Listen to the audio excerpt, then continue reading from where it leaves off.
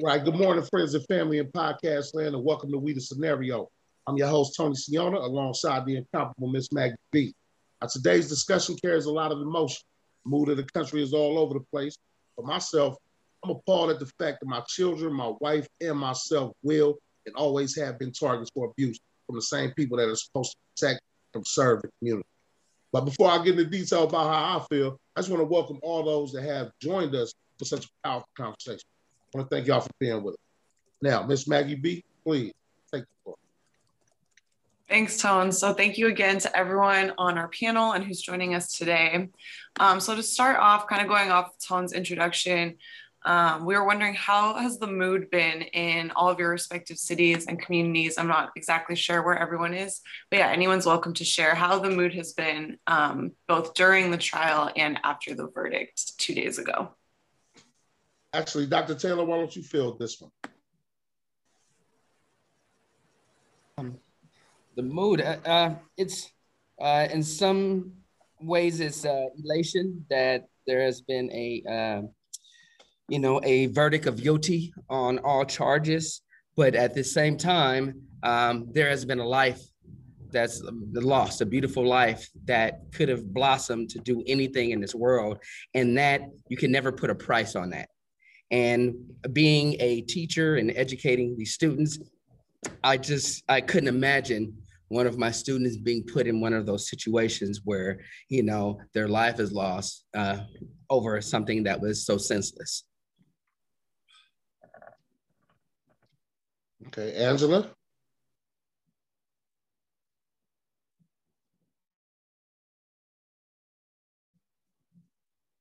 Is there an Angela there? Somebody hit Angela in there. Okay. All right, Brother Frederick, can you field that question? Yeah. So first I'll say, the verdict that came out was the right one, for sure. And there was a lot of anxiety in the community here. So I'm from Oakland, but I currently reside in Seattle. And we all know during the when this first came out last year, between Seattle and Oakland, these were some of the spaces in the U.S. that were most resistant to what's going on. And I can say that, the guilty verdict coming out was the right one. It definitely is not as hot in these streets as it was. But we all know that it was a temporary moment of solace, and the reality is we have some structural reform that we need to institute so that we don't see more occurrences like this happening. But I'll stop there.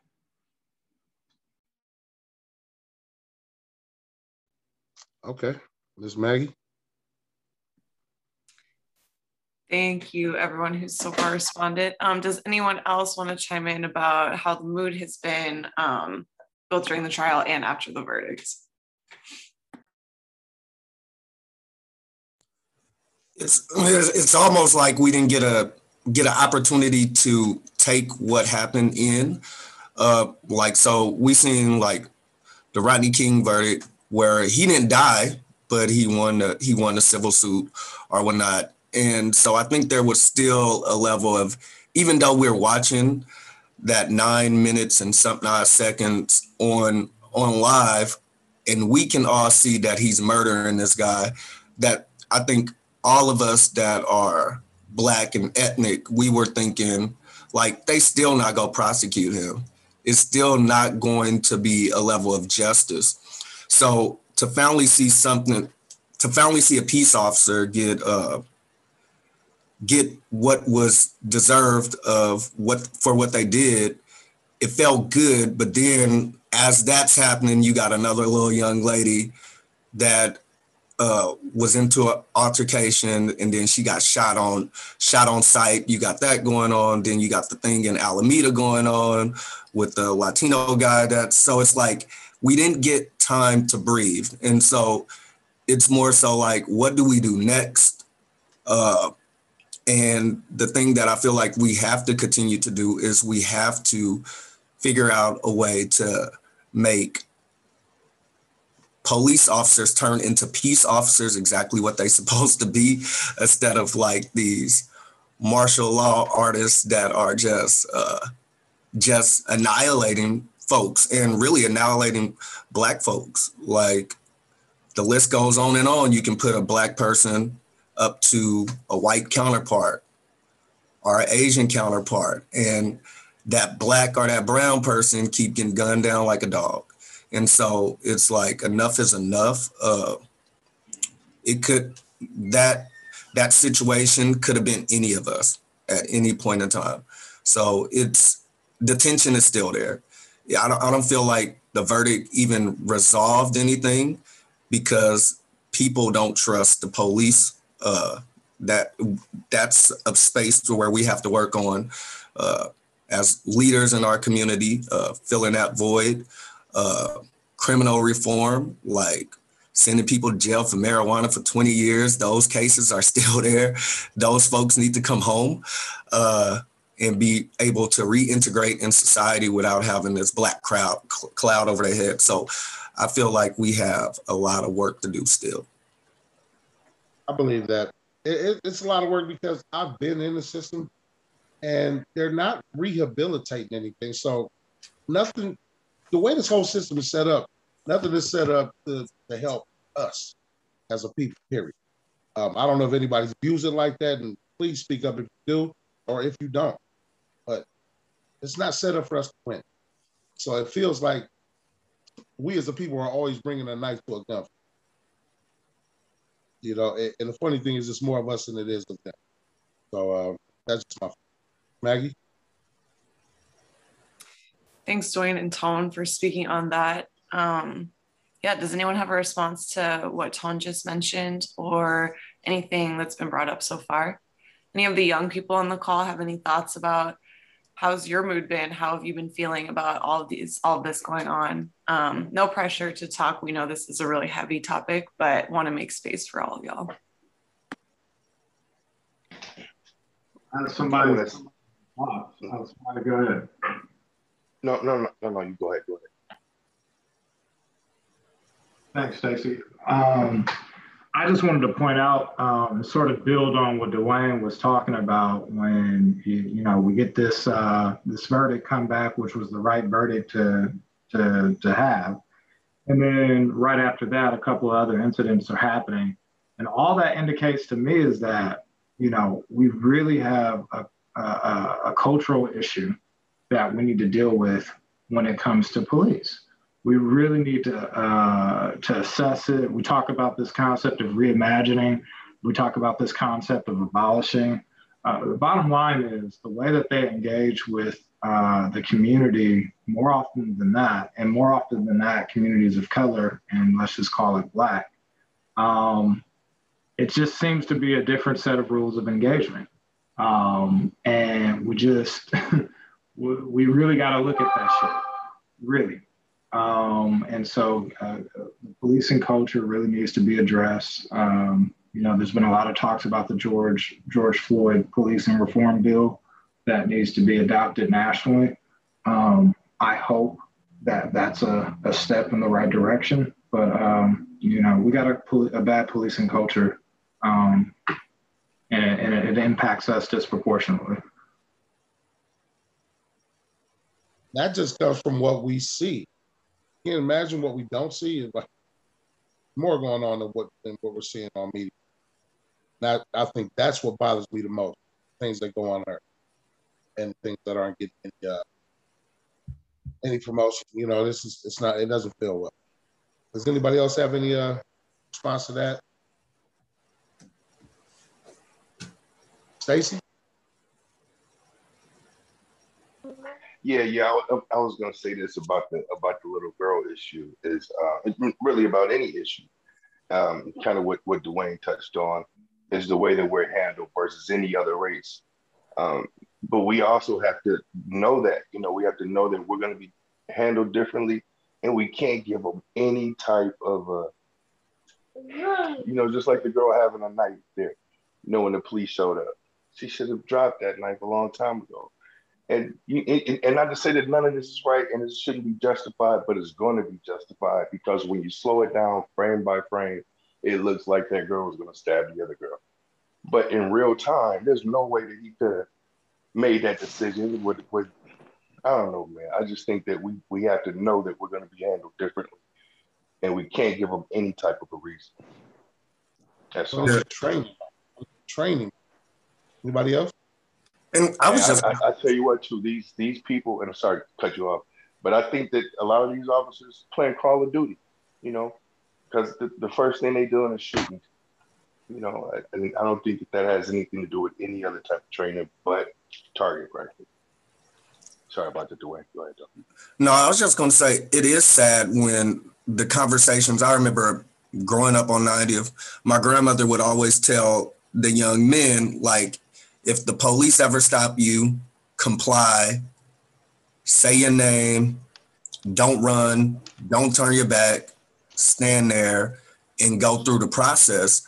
And it's really sad that you can't speak up for yourself when you're supposed to have freedom of speech, because it's a possibility that you may either go to jail for something you didn't do, or you may be dead, because that's what's happening sometimes with law enforcement. Not to say all officers are disrespectful or rude or murderers, but it's always in the back of our heads. Like, I remember going to school in the South, being pulled over in Mississippi. I was so scared on the way to Grambling.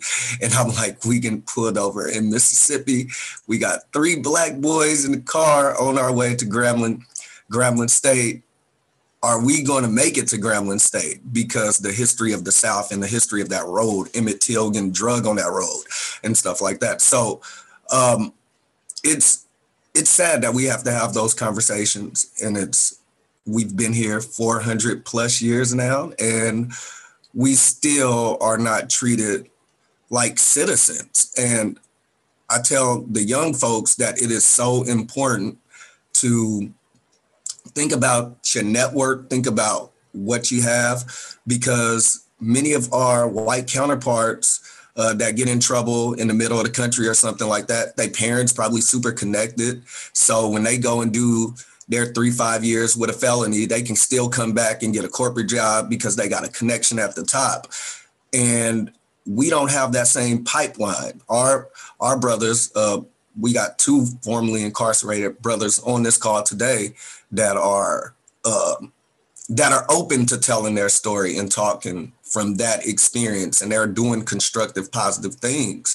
And truth be told, these brothers should probably be teaching in some of our schools because, and they should have that opportunity after that rehabilitation piece. What's up, LeJohn? I see you. Thanks for jumping over here. How you doing? Yes, Patrick is trying to get in right now. We waited. I guess we hit the wrong link to sign in, but I'm glad you let us in, Dwayne. Okay, all good. All right. Yeah. So you can introduce yourself. Yeah. Okay. Hello, everyone. Yes, my name is LeJohn Reese. I go by Fahim. Also, I'm Muslim. As Dwayne was saying, yes, I'm a long-term offender. I was arrested in 1987 in Richmond, California, and I was released in 2018. So I ended up doing approximately 30 years, 10 months. Yes, from age 17 to 48. I've been out, and since I've been home, I created a nonprofit organization was called Motivated to Help Others. And what Motivated to Help Others is about, we use mentorship, education, wellness, fitness to connect with the citizens, but most of all, the youth and the average children, underserved children, as we know, from Richmond all the way to Vallejo. And I also started a podcast, was called 100 Years. And collectively, the 100 years, it signifies 3 of us. We did a totality of 100 years, and we were sentenced to a totality of 100 years. And my sentence particularly was 43 years of life. They told me I never would come home. Well, when I come home, I'd be old and barely not able to walk. So, by the mercy and grace of God, I was able to go through the struggle of being incarcerated, for the things I've done, and I humbly regret them. And now I'm able to come out. I'm off parole. They said I wouldn't be on parole at least 7 years to life. So I've been off parole for the last month and a half, and things been going good.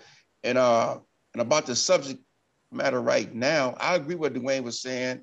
I heard what he had to say. We have to look at history. We have to go to the top of everything, because when we look at a body of a person, and a body of a person that's corrupt, that have any type of disease, you want to attack where the disease is at. You want to hit if the disease is in the heart, you want to attack the heart, or like a snake, you want to cut the head off a snake. So when we're dealing with social injustice, we dealing with racism, things like that, we have to look where it comes from, where it ignites at, and then also we have to have the proper education to face it. Because some of us saying about the girl who had the knife. True indeed. Yes, she should have had a knife, and she should have been stabbing the other girl for whatever reason. But when we put on a badge and we raise our hand to say, protect and serve. So we're going to protect and serve. We're going through a specific training. So if I'm a police officer, I'll pull up in a car. Initially, I'm going to see two girls fighting, one with a knife. Okay. Think, first of all, before any action, it's always a thought. We have to think, okay, man, I don't care. Even if it's haphazardly, no matter how fast you still have to think. If we don't think, we're going to sink. So bam, why not? If you're going to use a gun, aim at the feet, aim at the ankle, instead of aiming or shooting to kill, right? Because we know bullets, they pierce anywhere. Some bullets, you can aim for the shoulder and it travel through your heart, right? Now, you have trained officers, and a lot of them come from backgrounds, military backgrounds, from their father, their grandparents on down. A lot of them go through these schools, right? And they get these different types of education. And a lot of them been dealt with bullies. A lot of them been bullied. And so what they want to do, they go into these different trades or different schools and become officers or law, want to be law-abiding people, whatever you want to, wherever they want to be. But when we dealing with people, if I'm a human being, then I want to be treated as a human being so I can treat everyone, no matter what color, race they are. You know what I mean? No matter what the skin color. And so it goes back again. It goes to the top. It's all about history. Understand that history so we can attack the solutions. Attack the problems, and have good solutions for them. And that's all I want to say right now. Thank you for that, brother. Appreciate that. Welcome home, man. Thank you. Thank you very much. Yeah. I love it. Maggie? Yeah, thank you so much, LaJohn, for talking about that and sharing a little bit of your story. We really appreciate you being here. You're welcome. So this has been brought up several times already during this conversation. So I want to move on to another question that we had. So this guilty verdict, right, is only the beginning. Something that I keep hearing is that this is accountability, but not justice. We've mentioned several times about the 16-year-old that was fatally shot by the police in Columbus, Ohio, about 20 minutes before the verdict was delivered on the 20th. So it's painfully clear that so much more is needed. So we've kind of touched on it a little bit. A few of you have spoken on this, but what, in your opinions, what is needed, both big and small, and how can we continue in this fight against racism and police brutality and murder? Why don't you field this question, Mr. Scott?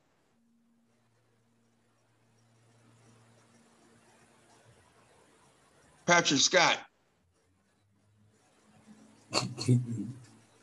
You got to come off mute.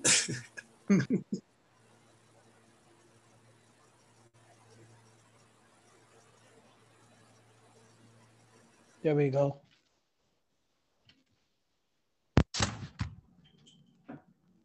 Yeah, how you doing? Patrick Scott here.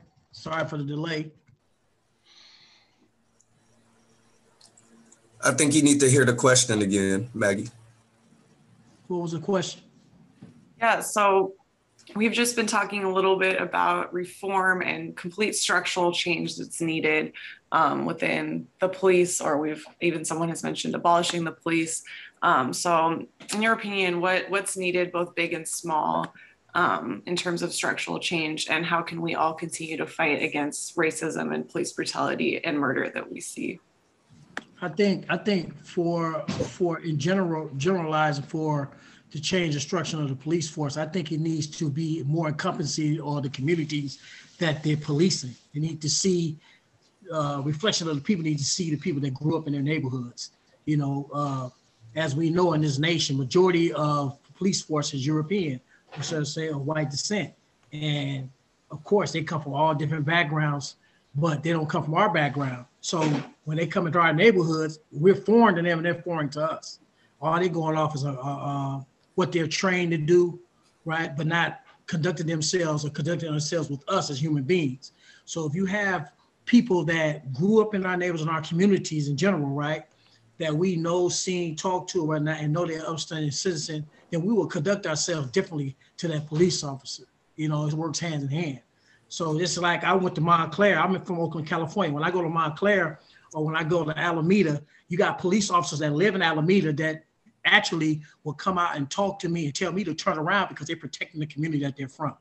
So it's a difference, you know what I mean? So it works hand in hand. A lot of police that we see or come in our communities, we don't know them. We don't know where they come from. They came in from a different state. And so they treat us totally different, you know? So I think that's very important. They need to encompass more people that reflects the communities that they're policing. Thank you for that. Dwayne says that all the time. We need to have more people from our neighborhood in the police. But then again, their training needs to change. That's my thing. Like, your training is bad. You know, the way they do it, I think it's less to be a cop than it is to be a beautician.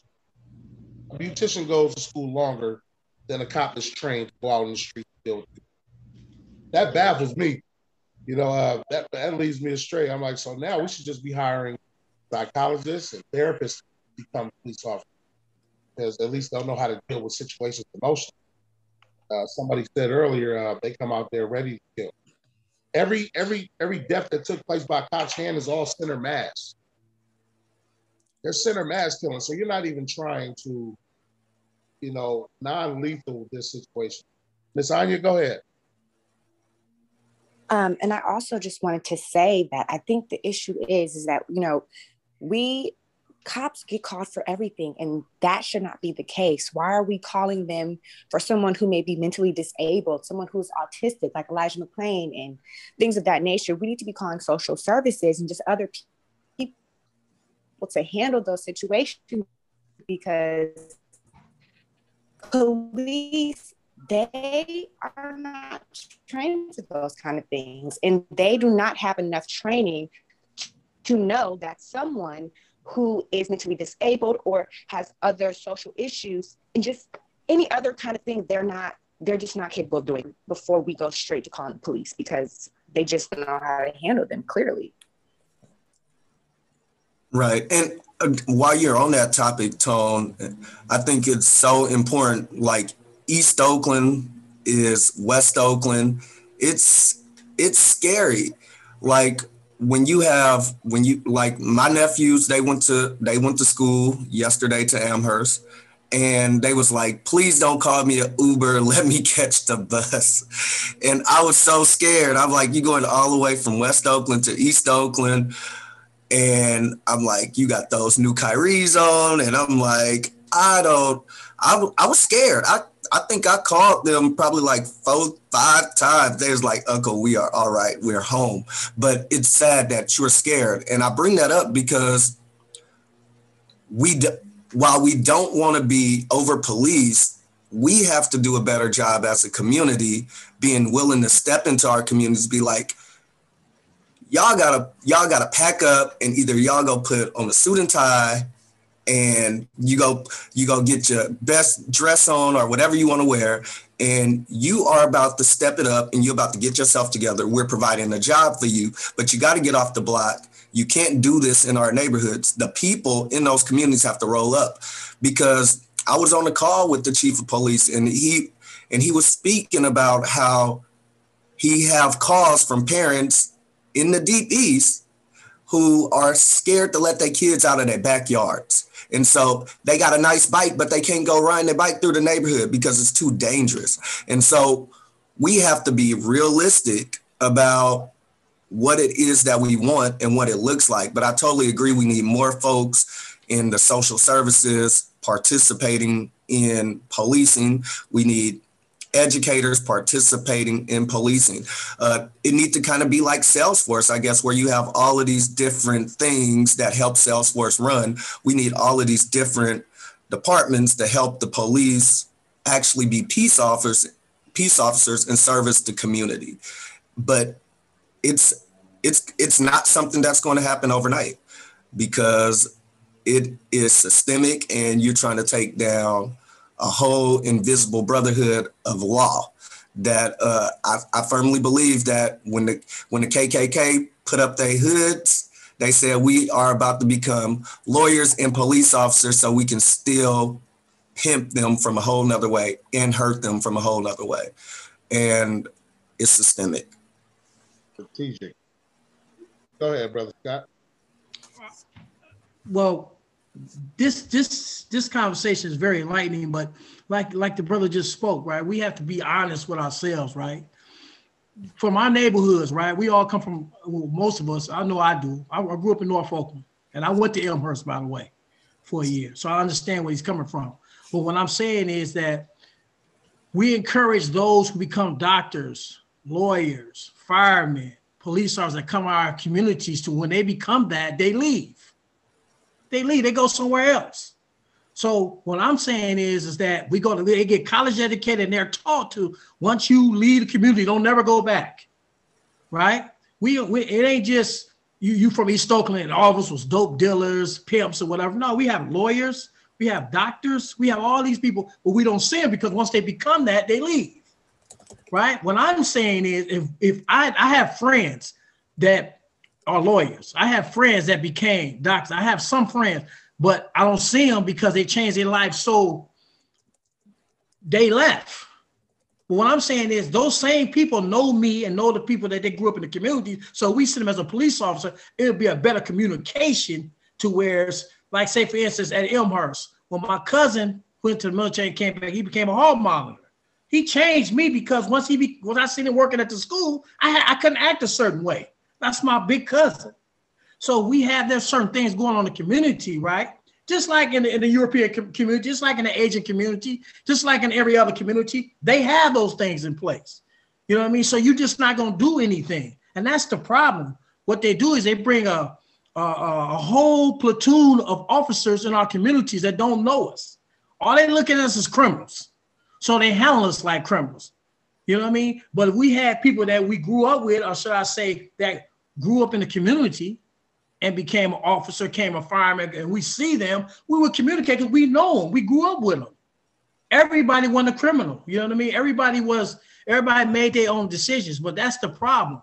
You know, we bring these foreign dudes up in here and they treat us all as criminals. They treat us all black dudes they see on the corner, on the streets, they're criminals. They must be doing something. They're suspect. And so that's their training. So what you're saying was true. Yeah. They need to be retaught, but at the same time, you need to have somebody that you can go to and say, hey, man, we going into East Oakland. Hey, man, I know about that community as well. I know those guys over there. Everybody's not a criminal. You know what I mean? Let me go talk to them, or whatever the case may be. You have to have a social rapport. You know what I mean? You can't just approach somebody and think everybody is just breaking the law in general. And that's the problem. You know what I mean? It could be a lawyer, doctor, anybody on the corner talking to his homeboys for a brief minute, but when the police pull up, he looking at him as a criminal. You know what I mean? And it gets caught up like that. And so when he stands up for himself, because he's saying, I ain't a criminal, the police want to put hands on him. He want to treat him as a criminal because that's how he's trained. He don't know. You know what I mean? And so these are the kind of things that need to be said at these academies, because when they get trained, these officers, you must be trained to put officers in the communities of where they come from, so they know just how to police based on their training. You know what I mean? So that's the problem, I believe. I have no qualms with that. Maggie? Yeah, thank you, Patrick. Yeah, I mean, this is very, very important conversation, and there's no easy answer. And like a lot of you have said, I feel like this is going to take a long time to make these structural changes. But again, very important that we're having this conversation here today. Does anyone else have any thoughts about structural changes and what's needed, or thoughts about what anyone has already said? Yeah, LeJean, go ahead. Yes, I want to add on to it what Patrick and what Dwayne was saying about having officers and those in our communities that we can identify with. I have a cousin, Kalila Harper. She's a Richmond police officer, but she was killed, unfortunately, by her estranged boyfriend in 2006. But before she became a police officer, she knew everyone in the community. So she went to college in Sacramento. She came back, and so I was incarcerated. So she asked me a question. She said, "LeJean, how you feel about me becoming a police officer?" She asked me this. I said, "Well, I already heard you already in going to the academy and everything." I said, "Listen, become that police officer because we need your kind. You're Black, you're honest, and we don't see this every day. Someone come from where we come from and want to come back, but not to just arrest, stigmatize, and say everyone, like Patrick said, everyone's a dope dealer, everyone's a pimp, everyone's a hustler. I want to give one each equal respect and an opportunity to become hard." And so when she first became a police officer, they had her just as a regular police, just a beat cop, just driving the police cars. So she saw a lot of corruption. She saw drugs being planted individuals. One day, my cousin, he was arrested. And so she didn't know, well, he didn't know that she was being trained. And so what had happened was that the arresting officer knew my cousin. So they wanted to, because he'd been in and out the system. So what she did, the other officer know that she was related to him. So she said, "Hey, look what you're doing. This is wrong. You can't like this." So she diffused the situation, allowed my cousin to be detained respectfully as a human, take to the police station, fingerprinting him, but they released him because he didn't do anything wrong. It was just, you driving, I know him, basically drive while Black, or drive because you're an ex-drug dealer. And so it's things like we coming up in these communities of poverty, low finances situations, but we leave, So the thing is, why leave when we know the place where we're leaving is most to go take care of another community who don't really need us? And that's all I want to add. We need to stay where we need it and where we loved it, instead of going somewhere where you don't know the terrain, you don't know the people, you don't understand schools, you don't understand the education. The kids can't ride their bikes. You have little kids now, like you said, wouldn't even talk to the police. Back when I was growing up, it was okay to, "Hey, how you doing?" because they knew us. It was always 2 or 3 that knew us, and they went on about their business. But as a whole, it needs a real overhaul in the comfort education.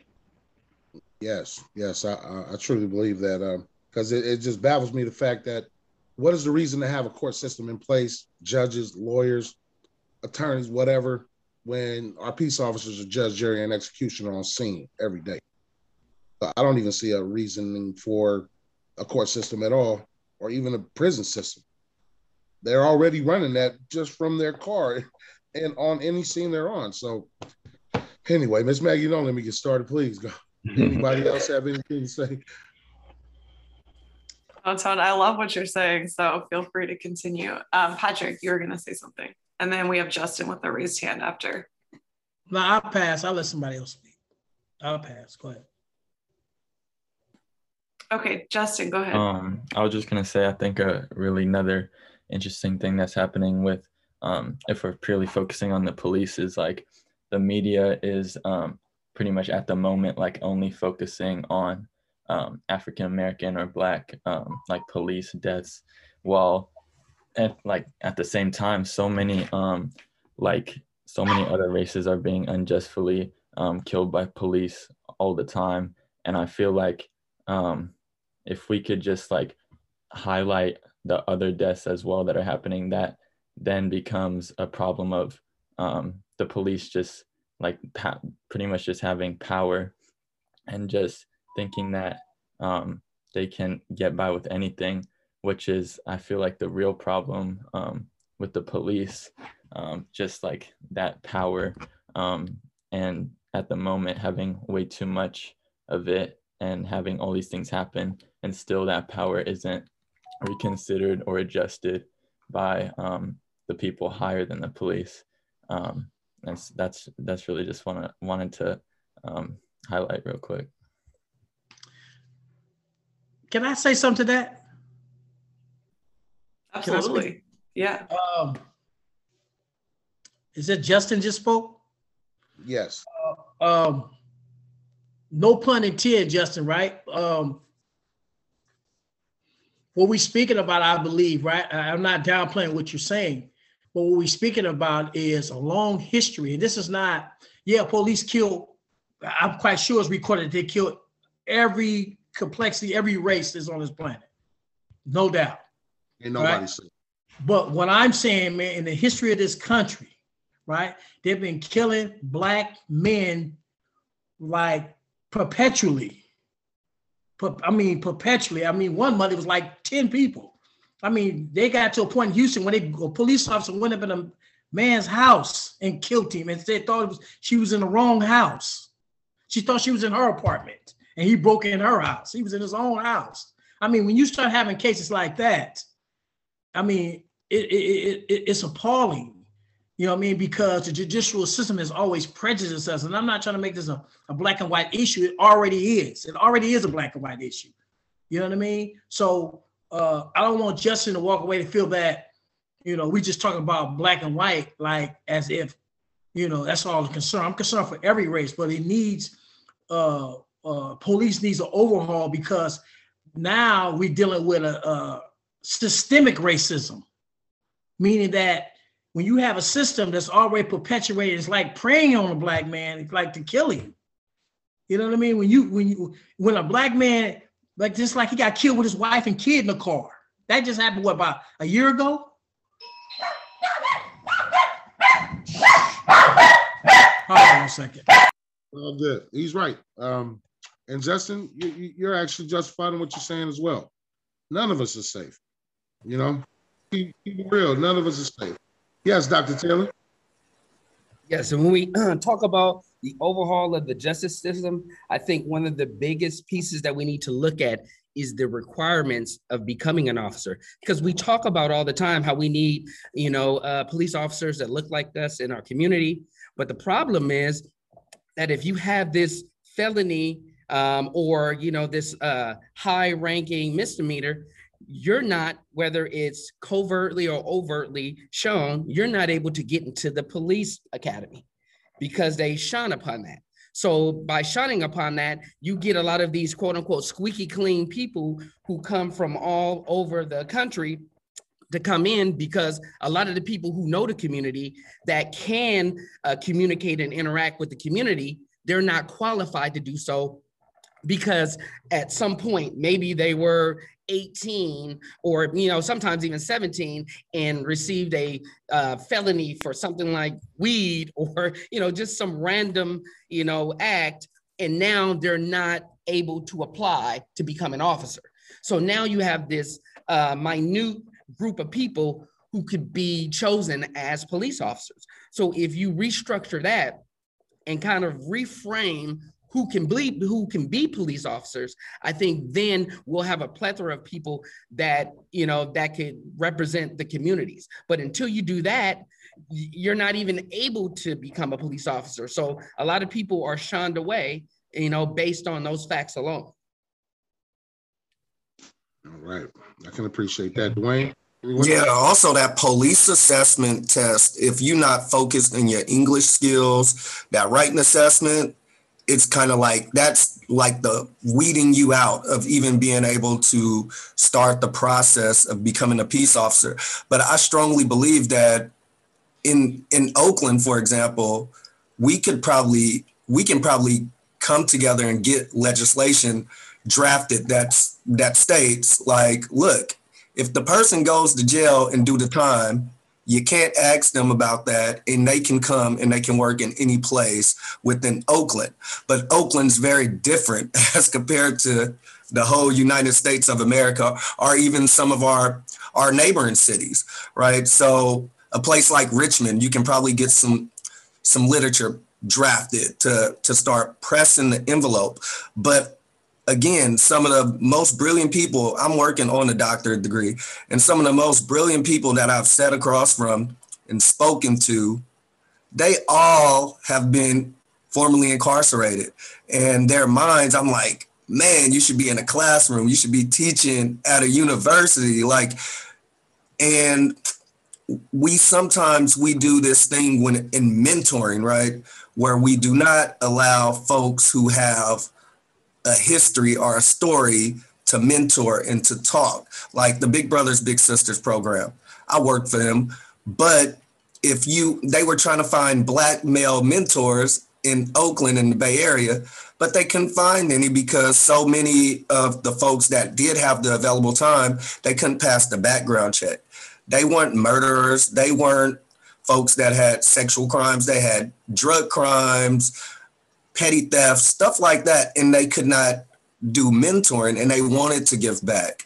And partially that's why I started a nonprofit, is because I wanted to be able to have the power to say, I like this person's story. I want this person to work with me. I want this person to support my org, because I believe if we start teaching our kids how to think three-dimensionally and making decisions and understanding that everything that you do is going to have a positive and a negative at the same time, but which one outweighs each other.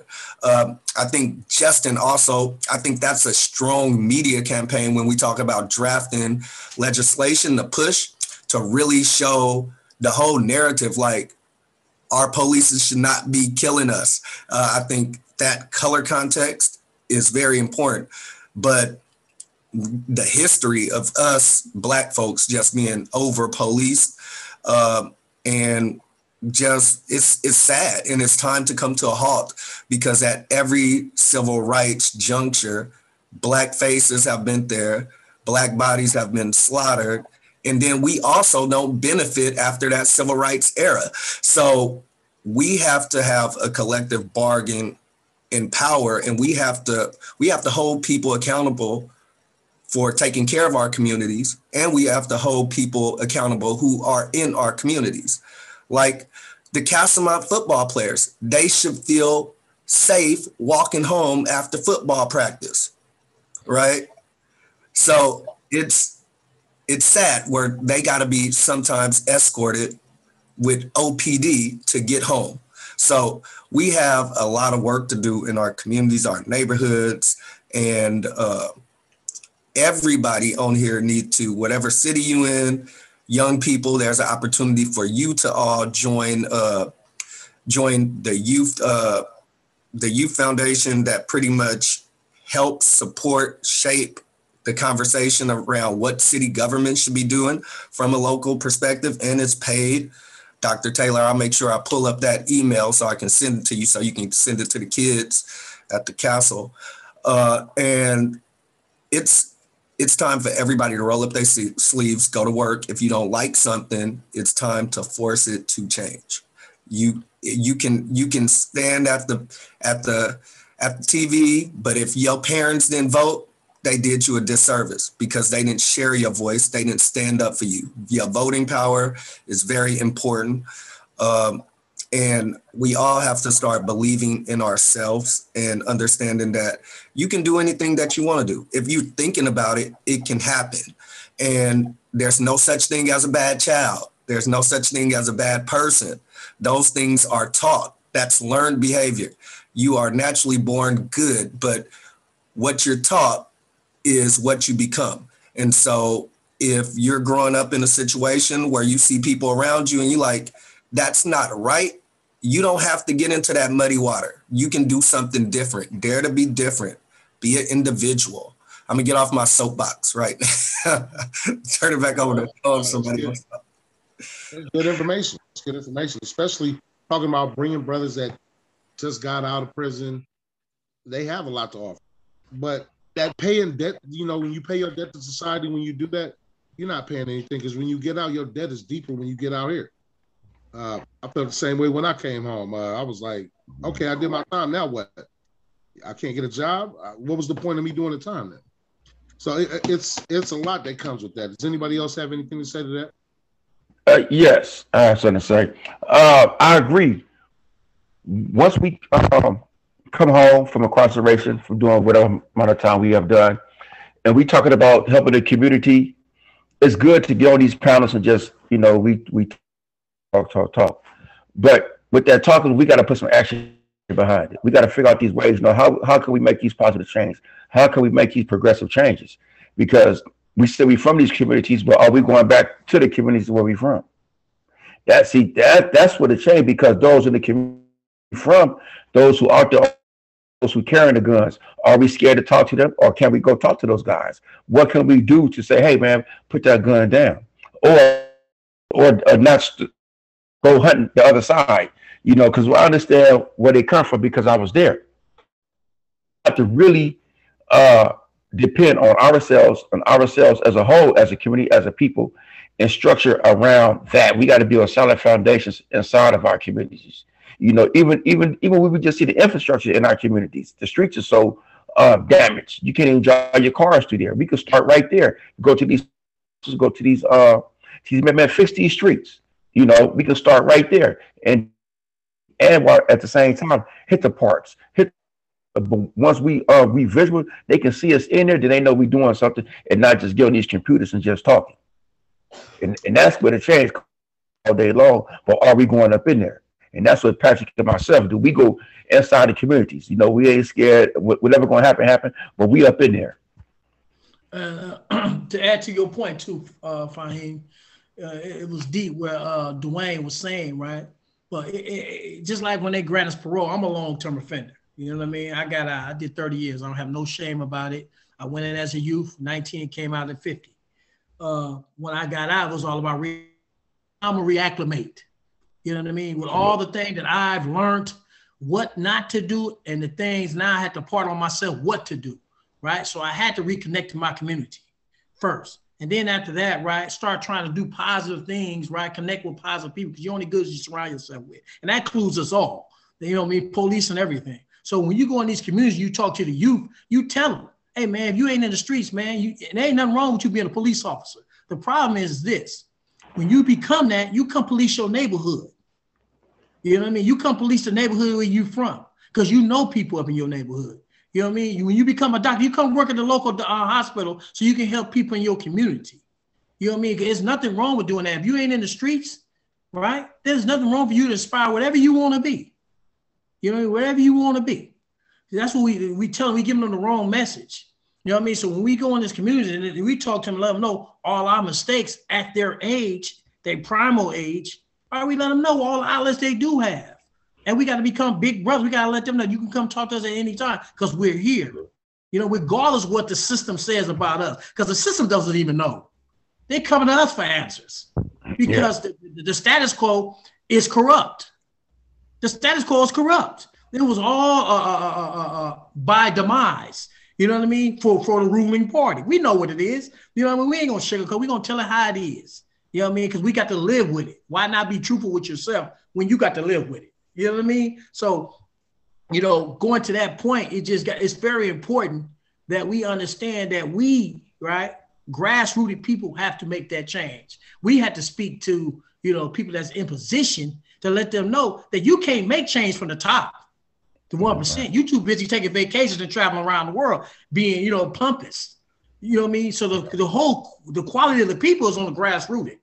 You know what I mean? Those who's coming out of prison that made their change, reacclimate, and coming back to help the communities, you should use them effectively. You know what I mean?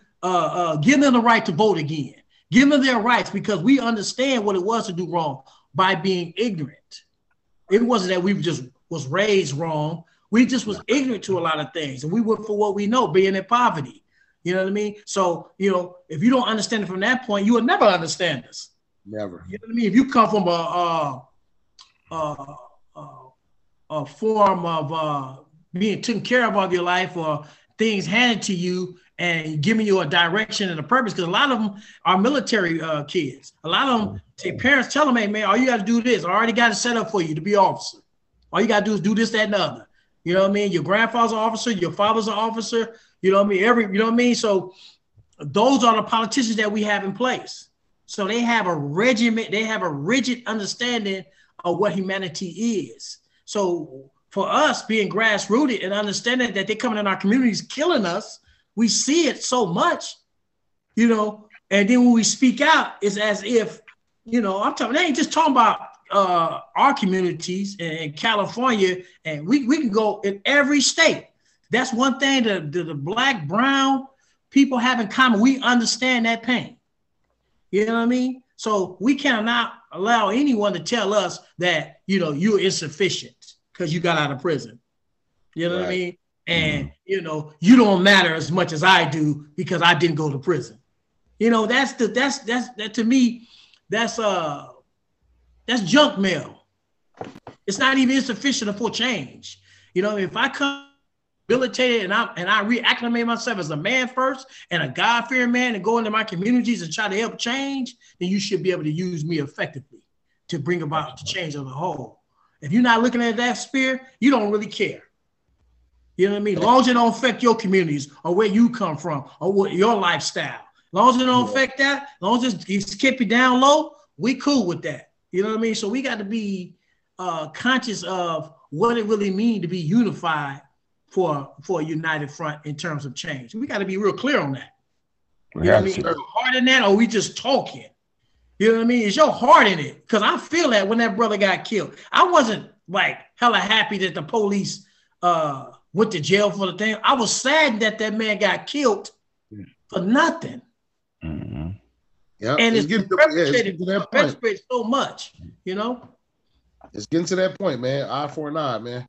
Like in my heart, I'm a 42-year-old man, and I just feel war coming. I've been feeling it for a while, you know, like I feel there's a war brewing.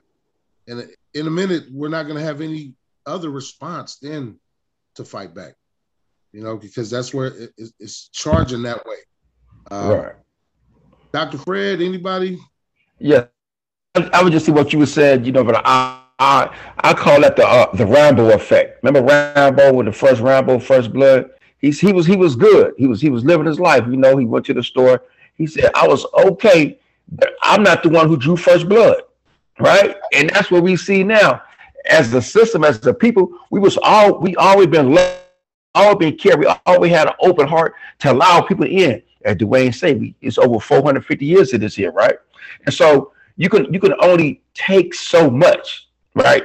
And it's a point of time to where the black and brown people, when we stop executing each other, right? And now the youth or the men, they all have guns, they loading up too, but not for themselves. The police. So the thought is now, if the police pull me over 9 times out of 10, if I reach for my ID, I reach my license, the keys, and put my hands on, I might get shot, right? So why not shoot first? That's what's going to happen. That's the mind state that's been developed, or is developed now, you know. And so I just want to say that, you know, it's the Rambo effect. I appreciate that. Before we leave, Dr. Fred, you got anything for us, man? I ain't heard you. Where he at? Oh, he gone. Okay. Anybody else have anything to say? Because this can go on forever. I can't wait until the 14th episode, because we'll actually be interviewing LaJohn. And is Patrick gonna be on that interview call too? Yeah. I'm gonna make sure Patrick. Yes. I can't wait to have questions for both of you then. Yeah, I can't wait for y'all to talk about y'all mentoring org, what y'all got in the works out there in Richmond area. So I'm definitely looking forward to hearing. May the 14th, am I correct? Yep, May the 14th. Yeah. Yes, sir. All righty. Miss Maggie B, you want to head us out? Yeah, so thank you, everyone. A lot of us have had to go already, but thank you, everyone, for joining us today to talk about this, again, very heavy but very important topic, something that's going to continue to be relevant as we're seeing in the news every single day. This verdict has not solved the issue. Again, it's accountability, not justice. We're looking for justice and real change. And I really appreciate everyone coming on and talking about your own experiences and speaking your truth. And I hope that everyone listening has learned something today or gained some further insight into this issue. So I'm Maggie B, along with Tony Siona, and thank you so much for joining us on this very special episode of We the Scenario, and see you next week. Thank you. All right, bye-bye. Salute you guys. Thank you so much, man.